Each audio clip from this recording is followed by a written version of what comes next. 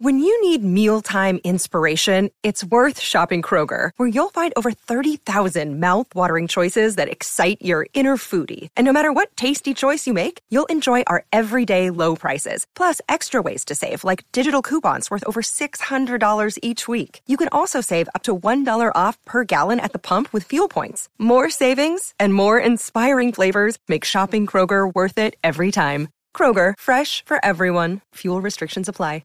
Another day is here, and you're ready for it. What to wear? Check. Breakfast, lunch, and dinner? Check. Planning for what's next and how to save for it? That's where Bank of America can help. For your financial to-dos, Bank of America has experts ready to help get you closer to your goals.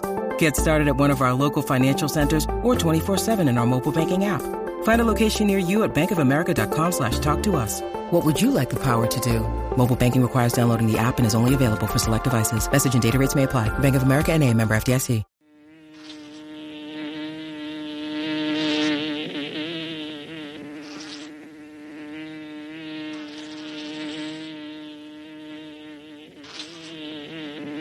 This is the Music Buzz Podcast.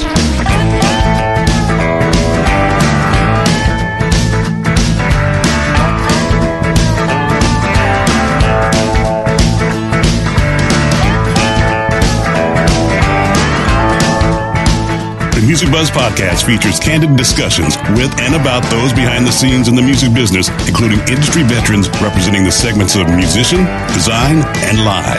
All three Music Buzz Podcast hosts have spent their careers working with the biggest names in entertainment and have been and are still a fly on the wall. Dane Clark as the drummer for John Mellencamp's band for over 20 years and various solo projects. Hugh Syme, a world-renowned graphic artist for the biggest names in music and the corporate world. Andy Wilson, an award-winning marketing and public relations executive with over 20 years of combined multi-level entertainment industry experience in the music and sports business. Now let's buzz. Hello and welcome back to the Music Buzz Podcast. Today our guest is legendary guitarist Bruce Kulick. I'm joined today by co-host Dane Clark. How's it going, Dane? Great, Andy. How are you doing today? Good. And also Hugh Syme. How's it going, Hugh? It's going well. Thank you, Andrew, for asking. How's life in Indy? It's great. Hanging in there. Good. Bruce Kulick became a guitar hero when he was asked to join Kiss in 1984 as their lead guitarist. Kulick was featured in the band from 1984 until 1996, performing around the world, in addition to his recordings of videos with the iconic band, which during that time produced major hits. Tears Are Falling, Forever, Crazy, Crazy Nights, Who Wants to Be Lonely, Domino, Unholy, God Gave Rock and Roll to You Too, Reason to Live, Rise to It, and many, many more. During those years, Kulick earned multi-platinum and gold records and video awards. In addition to his years in Kiss, he toured and has recorded with the likes of Meatloaf, Billy Squier, Michael Bolton, Lordy, Union, and is featured on many artist projects other than the ones I mentioned. Since 2000, Bruce has been the lead guitarist for Grand Funk Railroad, the American band. The current version of Grand Funk is in its 20th year of touring. In addition to his appearances at guitar shows and clinics across the world, for the past 3 years, Bruce has been a featured performer on the sold-out Kiss Cruise. Please welcome to the Music Buzz Podcast, the legendary Bruce Kulick. Hey, guys. Thanks. Thank you very much for the invitation. Hey. We're so glad you're here. So glad to talk to you today. So, man, I just got to say, I've never seen anybody that had so many, a part of so many legacy acts. I mean, Kiss, Grand Funk, Michael Bolton, Meatloaf, Billy Squier, Todd Rundgren, Ronnie Spector. I mean, that's really amazing. Astonishing. I appreciate that. Look, I had great opportunities growing up in New York, and I have to thank also, my brother. He was connected a little older than me, and we obviously got to meet a lot of the similar people between Kiss and everybody else, you know. Sure. Meatloaf was the first big act, though. Even when I was toiling in the nasty clubs for doing disco artists like George McRae and then Andrea True. You know George McRae? You know, that's the one that did Rock Your Baby, okay? And Andrea True had More. Well, I wound up, because I was doing like a disco band, even though we were playing some of the hipper top 40 in the mid-70s, all of a sudden that agent winds up with George McRae, and I'm off to Europe, you know? But my brother was already doing a lot of cool things. And then he heard about the Meatloaf audition. At some point, we actually worked both with Michael Bolton in clubs. He wasn't anybody yet. And then he gets offered a record deal. And actually, my brother and I were both supposed to be in Blackjack, the band that I had with Michael. Turned out just to be for me in the end, because Bob didn't work it out with them. But one thing goes into another, and it's great. I have to admit, growing up in New York helped because there was so much going on then. Nowadays, sure. I think it doesn't matter, and the way we share music and the way we can become famous is much different. But certainly, that whole New York scene, I was able to thrive if you have talent and you're going to be smart enough to answer the call of opportunity. Well, we've talked about that quite a bit in our discussions, and we rarely see each other anymore. There's that to consider as well. It's all internet and uploading, sound files and graphics. So it's a faceless kind of business that we're in right now. Yes. But you're right. Time and place. It has a lot to do. If you've got a good work ethic and of course talent, it's a great thing when you have a little luck on your side too. Well, thanks. And but there's no doubt. And I tell people, I'm not like the official motivational speaker, but I always am very clear that if there's an opportunity there, you better know what the tools are to deliver, and you should be as professional as you could be, and just show up with the right attitude, and hopefully things will work out. And then when you do a good job there, it turns into another good job. And that doesn't matter if you went to you were a marketer, and you were a marketing firm and it didn't work out there, but people liked you, different companies appreciated what you did, whatever. And then it goes into another thing. So sure. Right. The music business is just brutal, and it's a business and it's pretty cutthroat.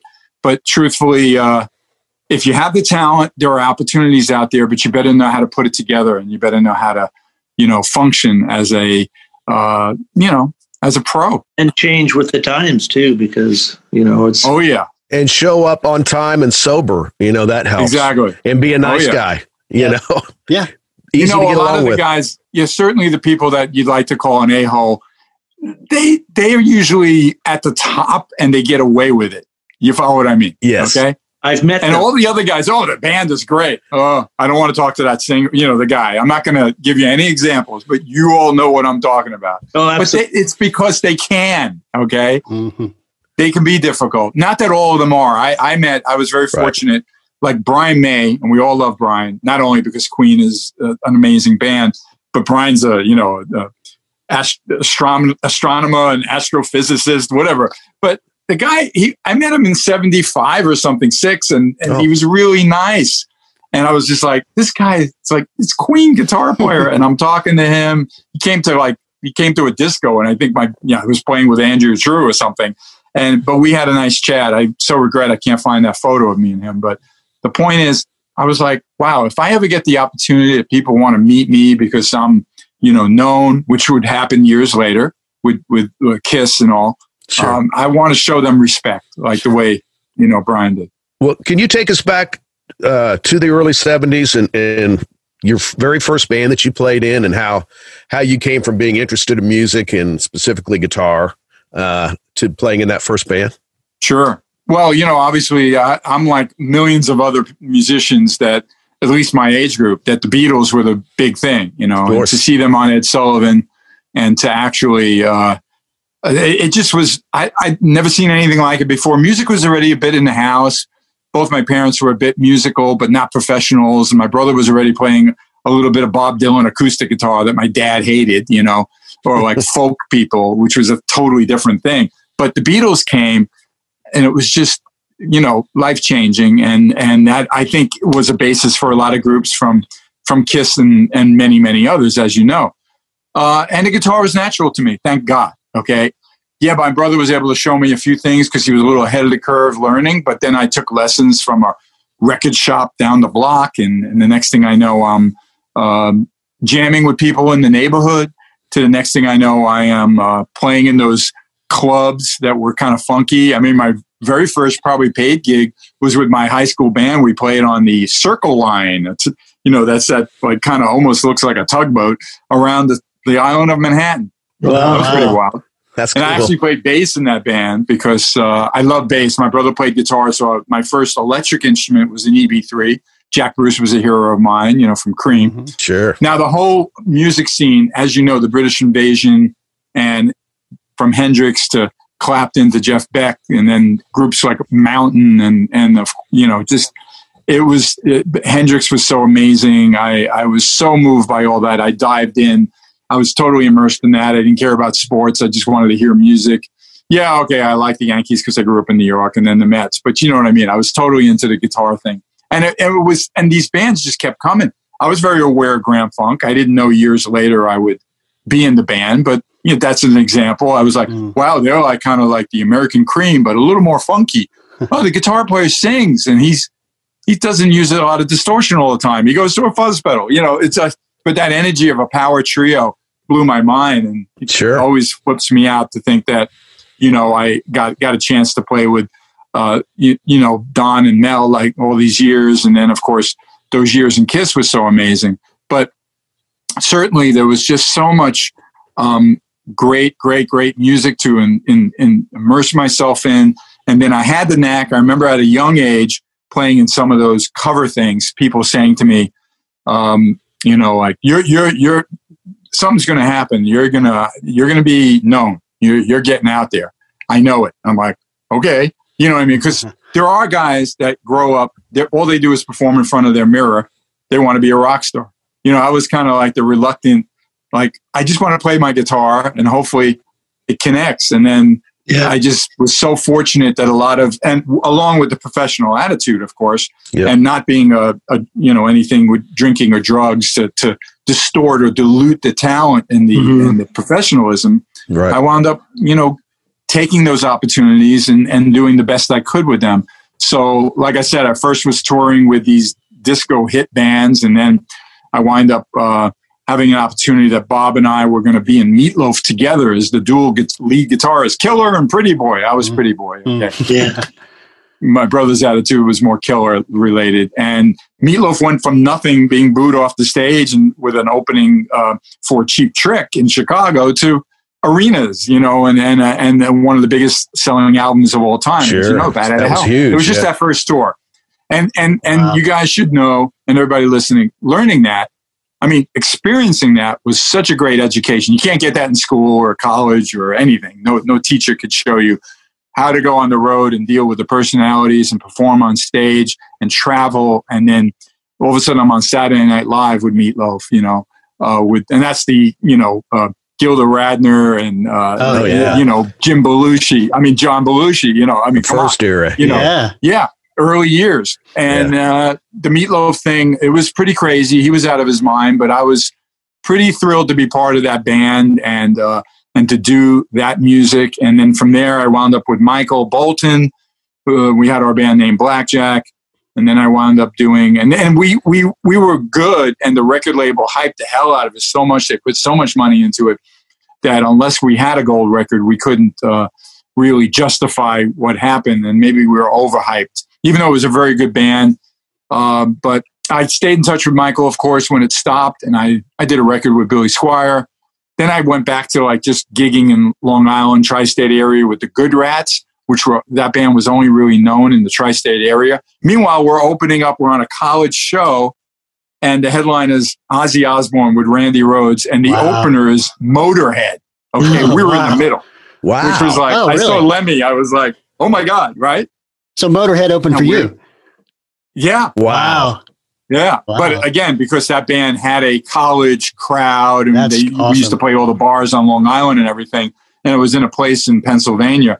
So the music business carries on with very odd things at times. And you never know who you're going to pass on the way, on your journeys, of course. Sure. So, which the Lou Reed thing, which we talked about before the interview started, when one of you mentioned my brother, we both met him with George McRae. We're playing the El Macambo. I think it was one of the hip clubs in Toronto. And Lou Reed and Mick Ronson walking. I used to live around the corner from it. There you go. Yeah. A lot of great bands played there. Meatloaf was a big thing. We did a radio show from there, and that helped make his album. I got it somewhere over there on the wall, Canadian gold record besides the other countries. Yeah. But Lou Reed's chatting to us, and Bob and I and we had horns during that time, and he said, "Ditch the horn players," something like that. It's just like, wow. And next thing you know, Bob runs into him in a studio in New York, and then he says, they work it out, and he plays on Coney Island Baby, one of Lou's albums. So one of his classic records. See what I mean? You don't know who you're going to meet. You mentioned Blackjack, the band that you had with Michael Bolton,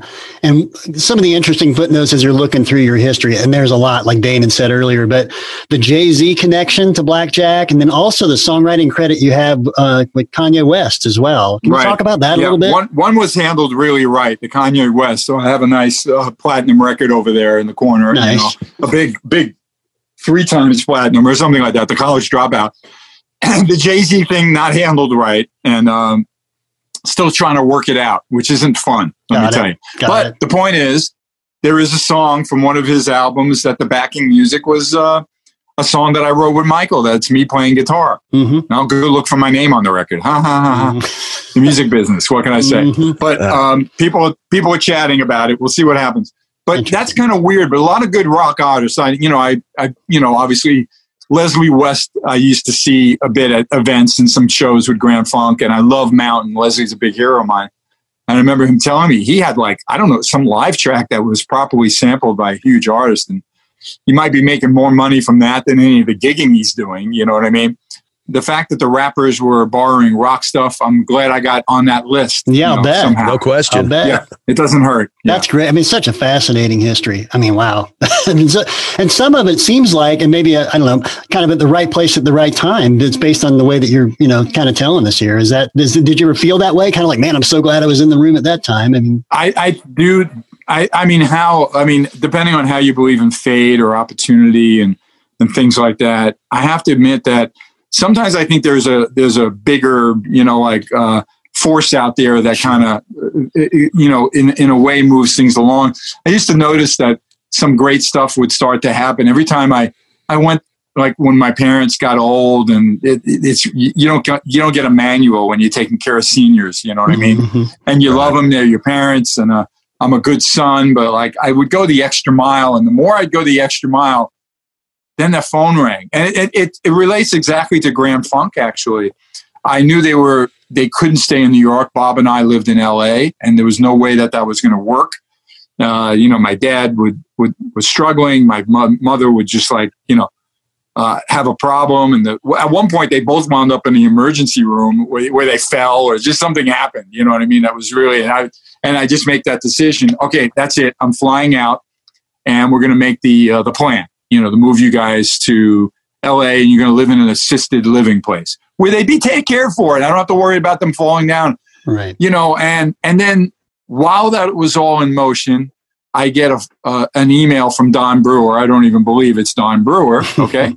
And it is. And then I remember speaking to him from my parents' home when I said, set up, okay, let's speak, and then sure enough, I got the invitation to check out Grand Funk Mach 2, whatever. Yeah. And the next thing I know, this is our 20th year, although not a normal year, but I'm just saying 20 years with those guys. So I saw you guys a few summers ago, a band I managed open for you guys in Dayton. And I've always been a Grand Funk fan and fan of yours and Kiss fan, etc. But I was honestly, and I've seen a lot of shows as working in the promotion business. I was amazed. I mean, everybody in their position in that band, phenomenal. Don, unbelievable. Max Carl, still his voice is still spot on. Mel, it's just, honestly, I knew you were going to be good. I've seen you a lot in Kiss. So I was like, Bruce will be good. But I hadn't seen Grand Funk before. Sure. And, I've also seen a lot of bands that I'm kind of like, this is kind of tough to watch, Yep. But it was a real joy to watch, man. What a great band. That's the reaction we get. I'm very fortunate. Everyone's talented. We all get along, which is a miracle too, because after all those years, we all have that respect and we know how to give each other space if needed. But the point is, we just want to go out there and entertain people and let them have a good time. And even if we're that soft ticket band at an event where it's one of those city festivals that, they're going to check out the band, but they're not necessarily at the festival because of that band. Everybody just goes wild and they love it. So we always feel like we win. And then, of course, there's the gigs like the casinos where people know, like, oh, no, I want a ticket to Grand Funk. Sure. And we do the show and we do a great job. So, and I'm never, I know, I mean, we all have our back on stage, and you're a musician, so you know that, you know, and you probably saw that too, that we all, like you said, we all had our role and we did it to our best. And that times 5 makes for a powerful band. Yeah, absolutely.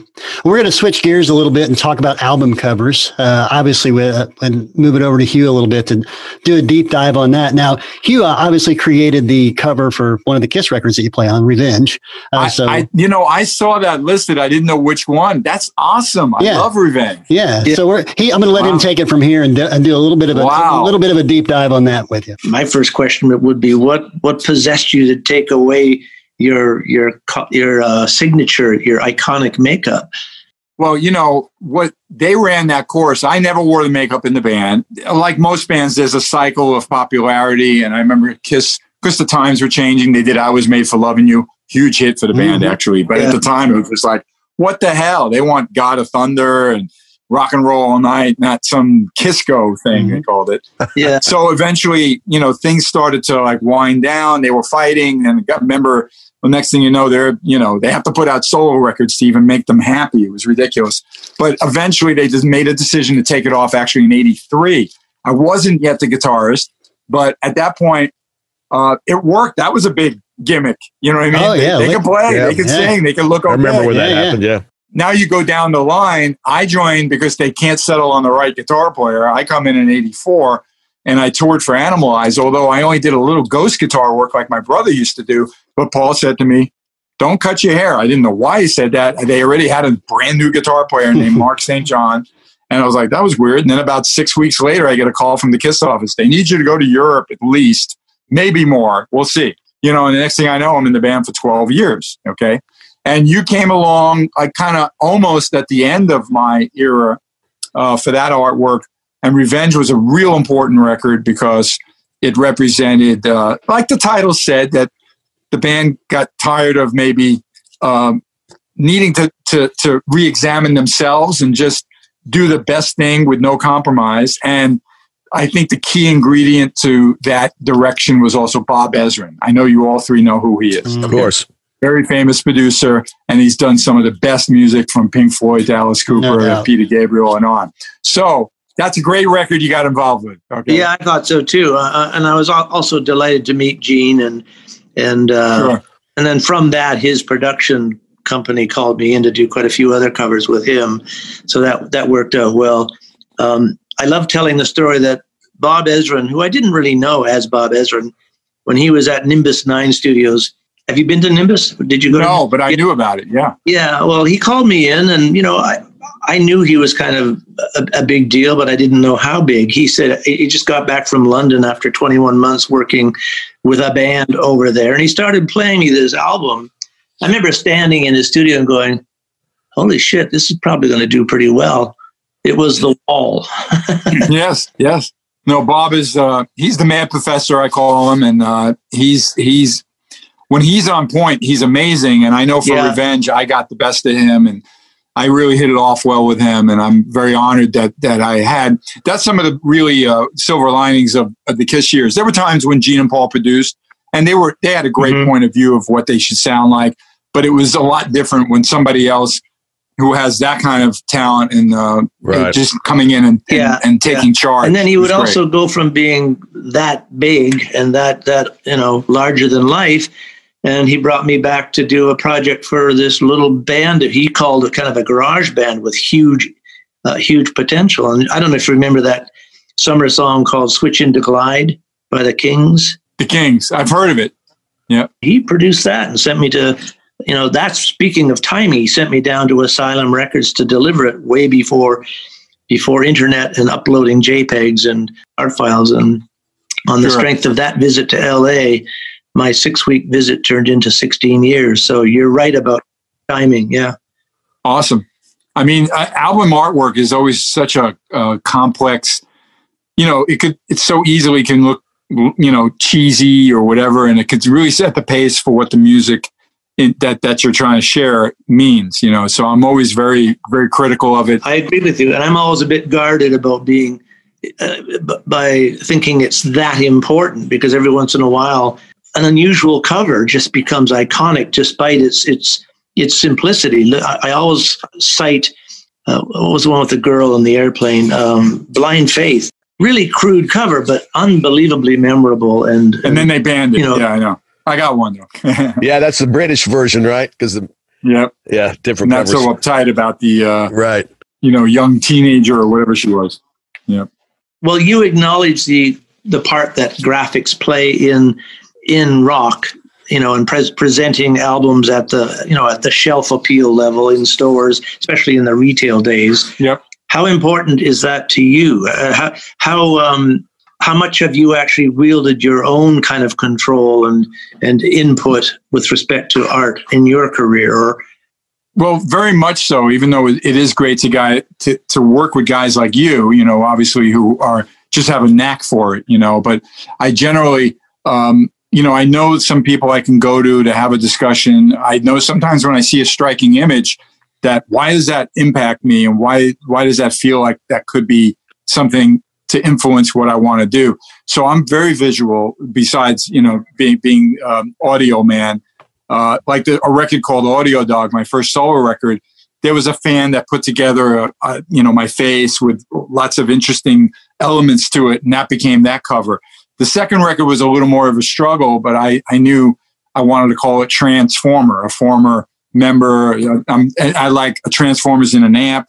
So the imagery was just a live show, but with some lightning and stuff. It came off a little cheesier. Someone like with your talent probably would have bumped it up a level, but you would have gotten the idea. I love the back. I took a picture of my Marshall amp with the tubes showing, and there were pictures of me during different years of my life in the tubes. Okay.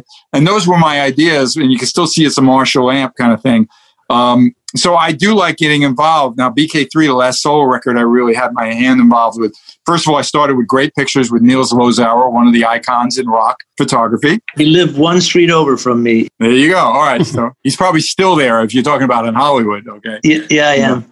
Yeah. Okay. And then he works with Tom Germain, who you may know that name. He's worked with Kiss. So I went all out with that record because I spent 4 years recording it and a lot of money in the studio, and Gene was on it. Gene Simmons, his son, Steve Lukather, John Corabi, a lot of people. So next thing I know, I'm working with Tom Germain, and that was a real scene, but so easy because he had all of Neil's photos. So then he started throwing some things at me, and I'm like, I love, I just found actually the 4 choices he gave me for like the cover art. And it's just, there's no doubt I chose the right one, but the other ones, they were all creative, but they just didn't feel right.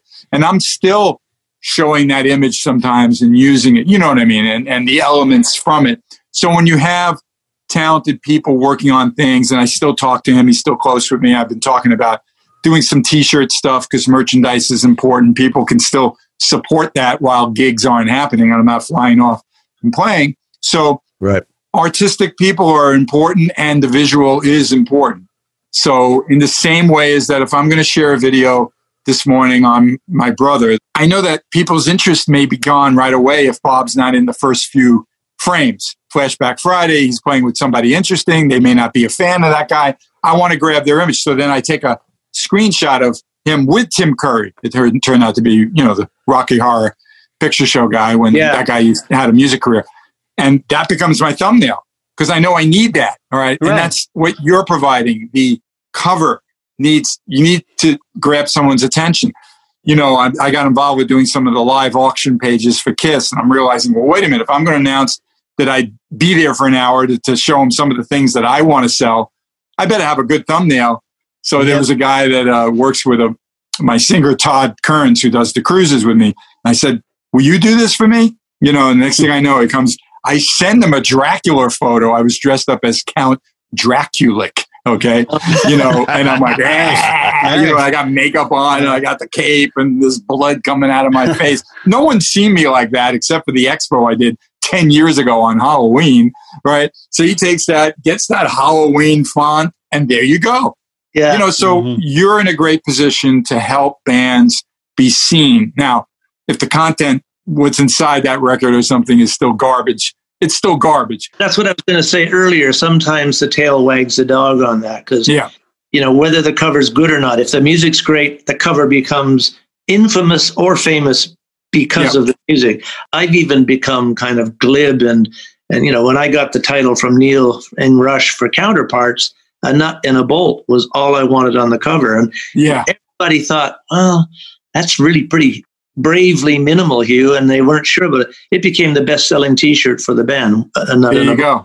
It's a good thing you didn't come to me with Transformer. I probably would have had a picture of a kid sitting in the middle of a train set, or that's not a bad idea though, because I grew up with a train set. I might have loved that idea. Again, I wasn't working with someone, but I know now if I don't think it's really powerful what I'm working with, I go to people like yourself.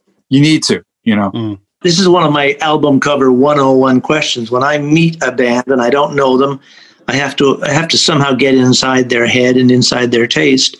If you had to pick 5 really iconic album covers, where does your head go? Is it the White Album or is it? No, it wouldn't be the White Album. Certainly, no. I love more like Magical Mystery Tour or Sgt. Pepper, and even the first Beatle album.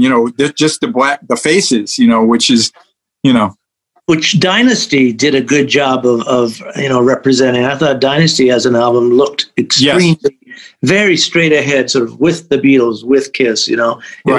It works. Well, the One Kiss album that I was involved with, which I recently celebrated the 35th anniversary because it came out in 85, just around now. Asylum, okay, and it's kind of ghosty faces on it, which at the time some of the Kiss fans were like, "This doesn't look very rock and roll." And I remember Paul working with the designer. It turned out to be someone that did the Motels album, which also had a pop art look. And now I'm planning. I marketed a pick tin with that image of me because it's powerful. And now, when I think of Asylum, it's definitely a Warhol kind of silkscreen feel. Yeah.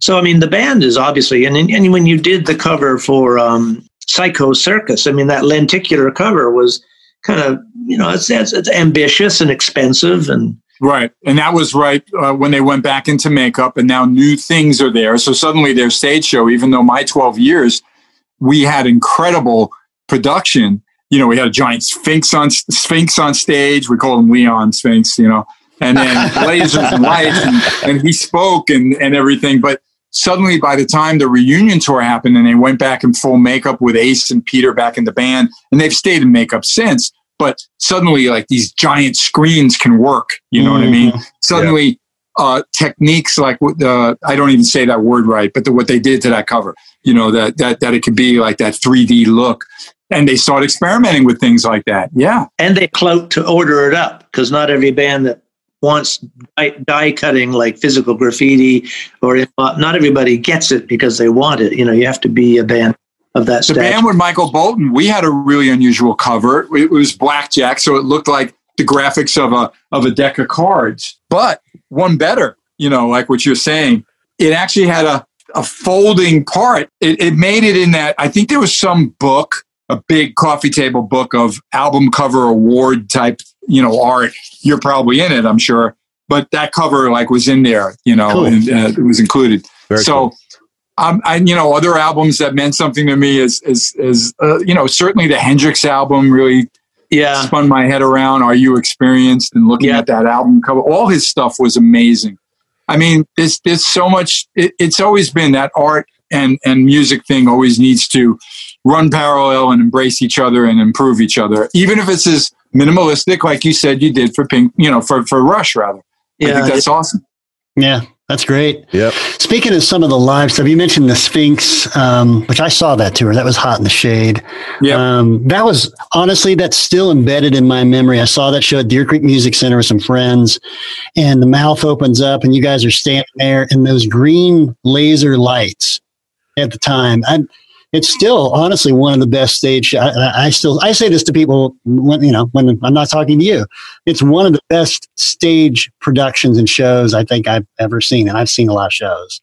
Wonderful. I've seen Kiss, since the years, the makeup years. Now the current stuff with the production they can take out. They had the spider stage, and every stage is the technology that's involved is unbelievable. Mm-hmm. But I never also feel, as much as I'm like, whoa, it's $1 million production, but I don't feel like any of our tours ever really lacked that. No. And we didn't have to have the big screens or anything because it didn't exist. A big Kiss sign helped, or a gimmick. Even the Revenge tour had a giant Statue of Liberty, and then at the end, there's explosions, the face falls off, it looks like Terminator skull, and then it suddenly gives the middle finger. You know what I mean? Because that was like apocalyptic New York scene. So that worked too. I saw that tour as well. So the tour. Yeah. What was that? I saw that tour as well because the Alive 3 record, some of the recording was in Indianapolis. Exactly. Yeah. Mm-hmm. Market Square. Did you guys have to put any kind of fire retardant in your hair? Gene was the most vulnerable by spitting fire, and he did it during my years as well. Right. I do remember one time not remembering the cue, and I just happened to move away from what was going to be a flame-throwing, like blast. Obviously, a higher power said, "Don't stand there," and I moved. And but I didn't move because that was going to go on. I moved because I moved, but. That would have been bad. It would have been a toasty BK, Yeah. Absolutely. So as a fan, what was your first attended concert as a fan? It's a great one, guys. Really great. So Murray Decay used to put on shows first in Brooklyn, but I wasn't old enough to do it. Murray Decay was the fifth Beatle in New York, and he used to have a radio show, got very popular. He used to do those reviews, much like what you'd see in England. Remember when you heard first about the Beatles, you'd see 20 bands listed, right? Yep. And the Beatles were just one of them. So Murray Decay show moved to New York, and he did it in a theater in 1966 on like 57th Street. Okay, so now it's like I could take the train. I wasn't very old, 13, but I can go and see. So this was the bill. Okay, the Young Rascals were the headliner. Good lovin', the Rascals. Yeah, man. Of course. And the opening acts, are you ready for this? The first band that played, I'm not positive what the order was, but it doesn't matter. I saw Cream. Oh, no. He came out for 20 minutes and played. And then The Who. Whoa. Oh, wow. And they played 20 minutes. Before the Young Rascals. You're right. Wow. And I'm like this. I don't know anything. No one knew. I remember I got the opportunity to Rock and Roll Fantasy Camp where I'd be a counselor. And I went to the one in London in 2007. Jack Bruce was a special guest, which was great. I actually got to jam with him with the Bad Company drummer in my brain Simon right now. Kirk. Simon Kirk, thank you. And we did White Room and Sunshine of Your Love, which was mind-altering to me because I was out of my mind to jam with Jack Bruce, my hero. But there was a guy there in the crowd who knew he was going to see Jack and have him sign the Polaroid of him leaving the building in 1966, when he just saw Cream, but nobody went there for the opening acts. Nobody knew who they were. Sure. That was like their first tour to break in America. That's incredible.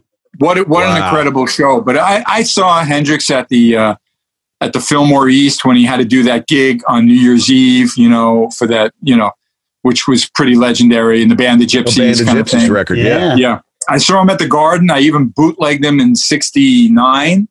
I ripped off some of the stuff and incorporated it into my Kiss guitar solo when I had to do my solo, guitar.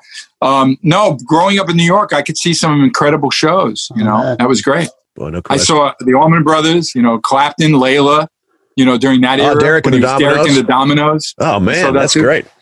Well, and you just cut a Hendrix tune with on that new or recent Ace Frehley record too. That cover. Big influence for me, Hendrix. And then when Ace and I were talking, and he played me what John 5 did for him with Politician, which is another big band, of course, from Cream.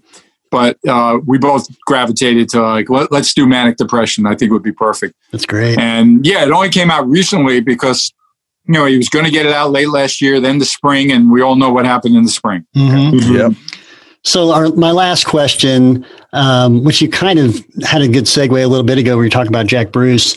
We always like to ask people, tell us about some of the biggest, like most influential shows that you personally have played on, whether you're on stage looking around like, I can't believe I'm here right now, or huge shows with Kiss or Grand Funk or whatever. Tell us about a few of those. Well, it's funny. I did only because I referenced the Jack Bruce thing and the fantasy camp. From the fantasy camp, having amazing guests. I had the opportunity to play with Dickie Betts, from the Allman Brothers, right. Where he was really digging me trading off with him.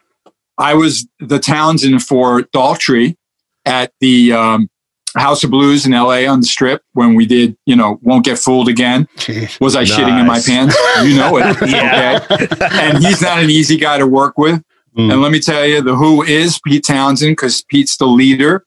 He's the voice, Roger. He's the front man. But the guy, when we got lost in the middle of the song, kind of, I'm like, oh, and giving the cue. And I know Roger appreciated that. How could he not? Because it would have been like, duh, you don't want to get the train off the tracks, So anyway, I had some real moments there with some of the fantasy camps that was just amazing with the jams that were very impromptu and wild.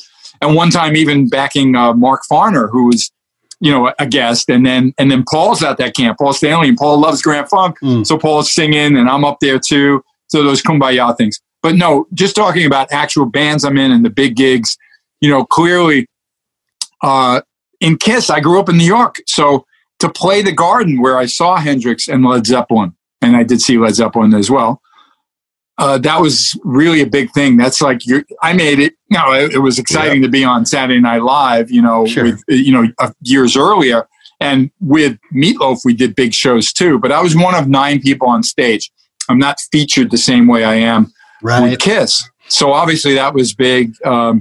Years later, we did Donington, which is a huge festival. Yeah. That's when Guns N' Roses was first breaking. Iron Maiden actually headlined that, but it was a very, very famous gig in '88. There's always been highlights of shows that are just really memorable, but certainly the Garden I'll never forget.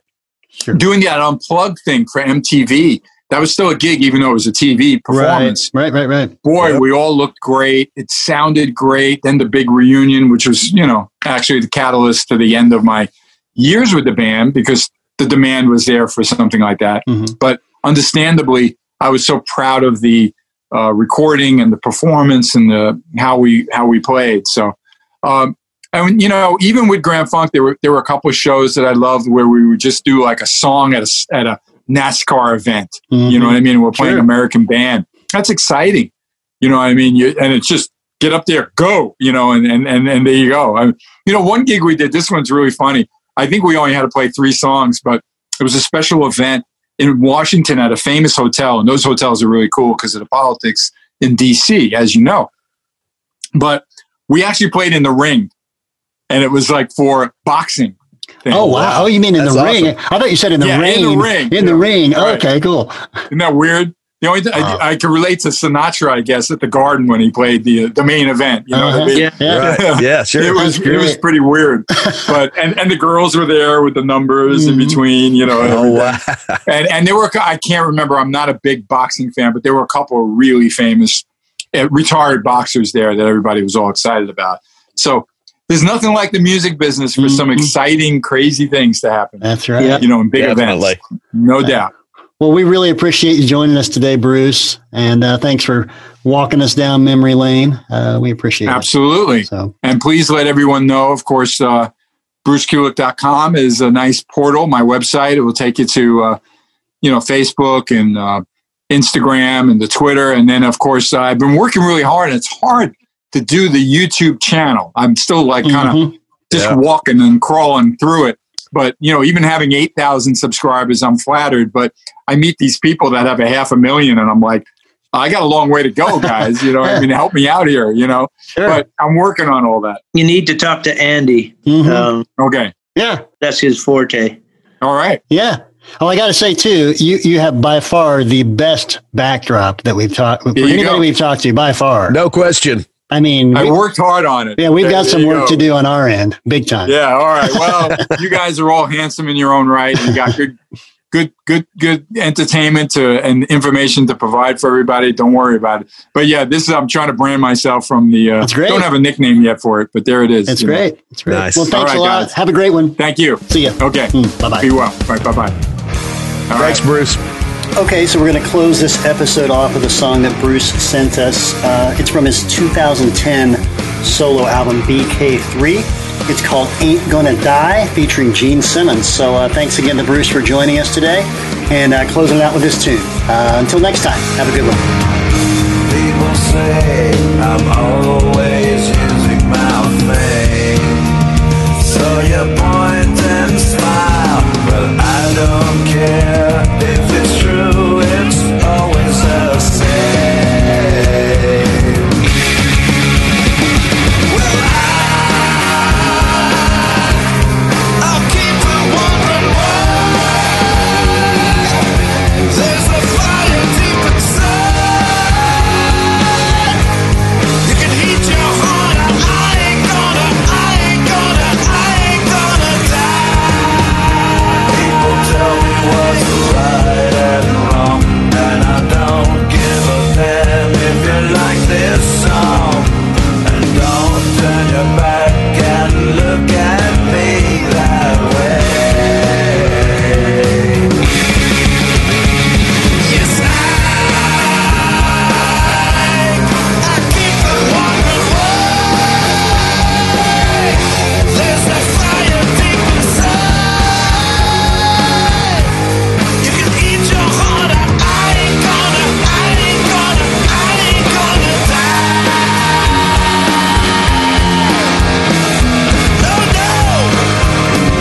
I'm never gonna die. Eat your heart out, baby.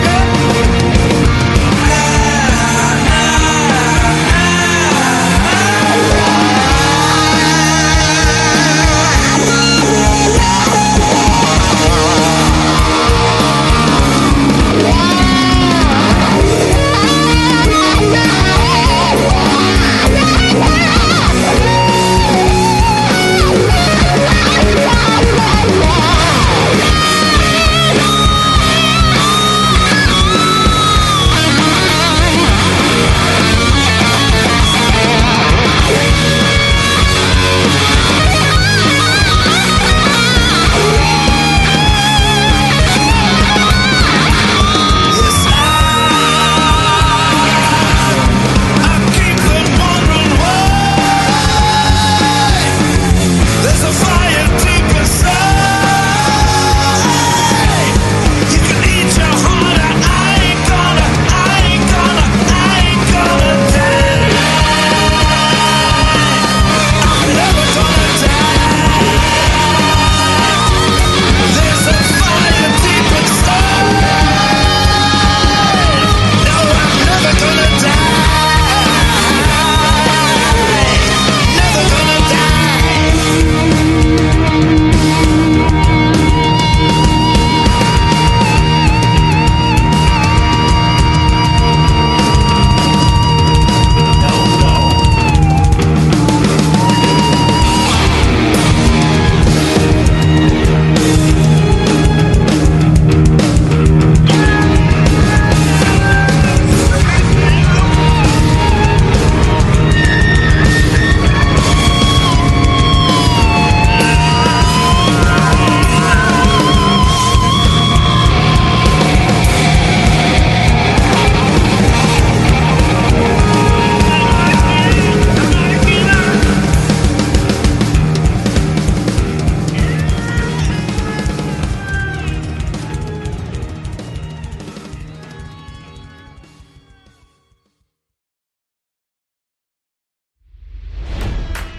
It's NFL draft season, and that means it's time to start thinking about fantasy football. FantasyPoints.com features industry-leading experts and prognosticators using proprietary hand-charted data to help you score more fantasy points. FantasyPoints.com is the place to go for whatever kind of fantasy football you play. Whether you play fantasy football, daily fantasy sports, or do a little bit of everything, Fantasy Points has the meticulously researched content to guide you to victory. And why wait for the fall? Fantasy Points also covers the new spring football league, the UFL. Join the guru, John Hansen, Scott Barrett, Joe Dolan, and other massive names in the fantasy football universe with an exclusive offer. Use code Pantheon for 15% off any Fantasy Points package, including the all-in package, with access to every article, tool, and data nugget that Fantasy Points has to offer. That's fantasypoints.com and code Pantheon for 15% off at Fantasy Points. Fantasypoints.com, code Pantheon. Score more fantasy points.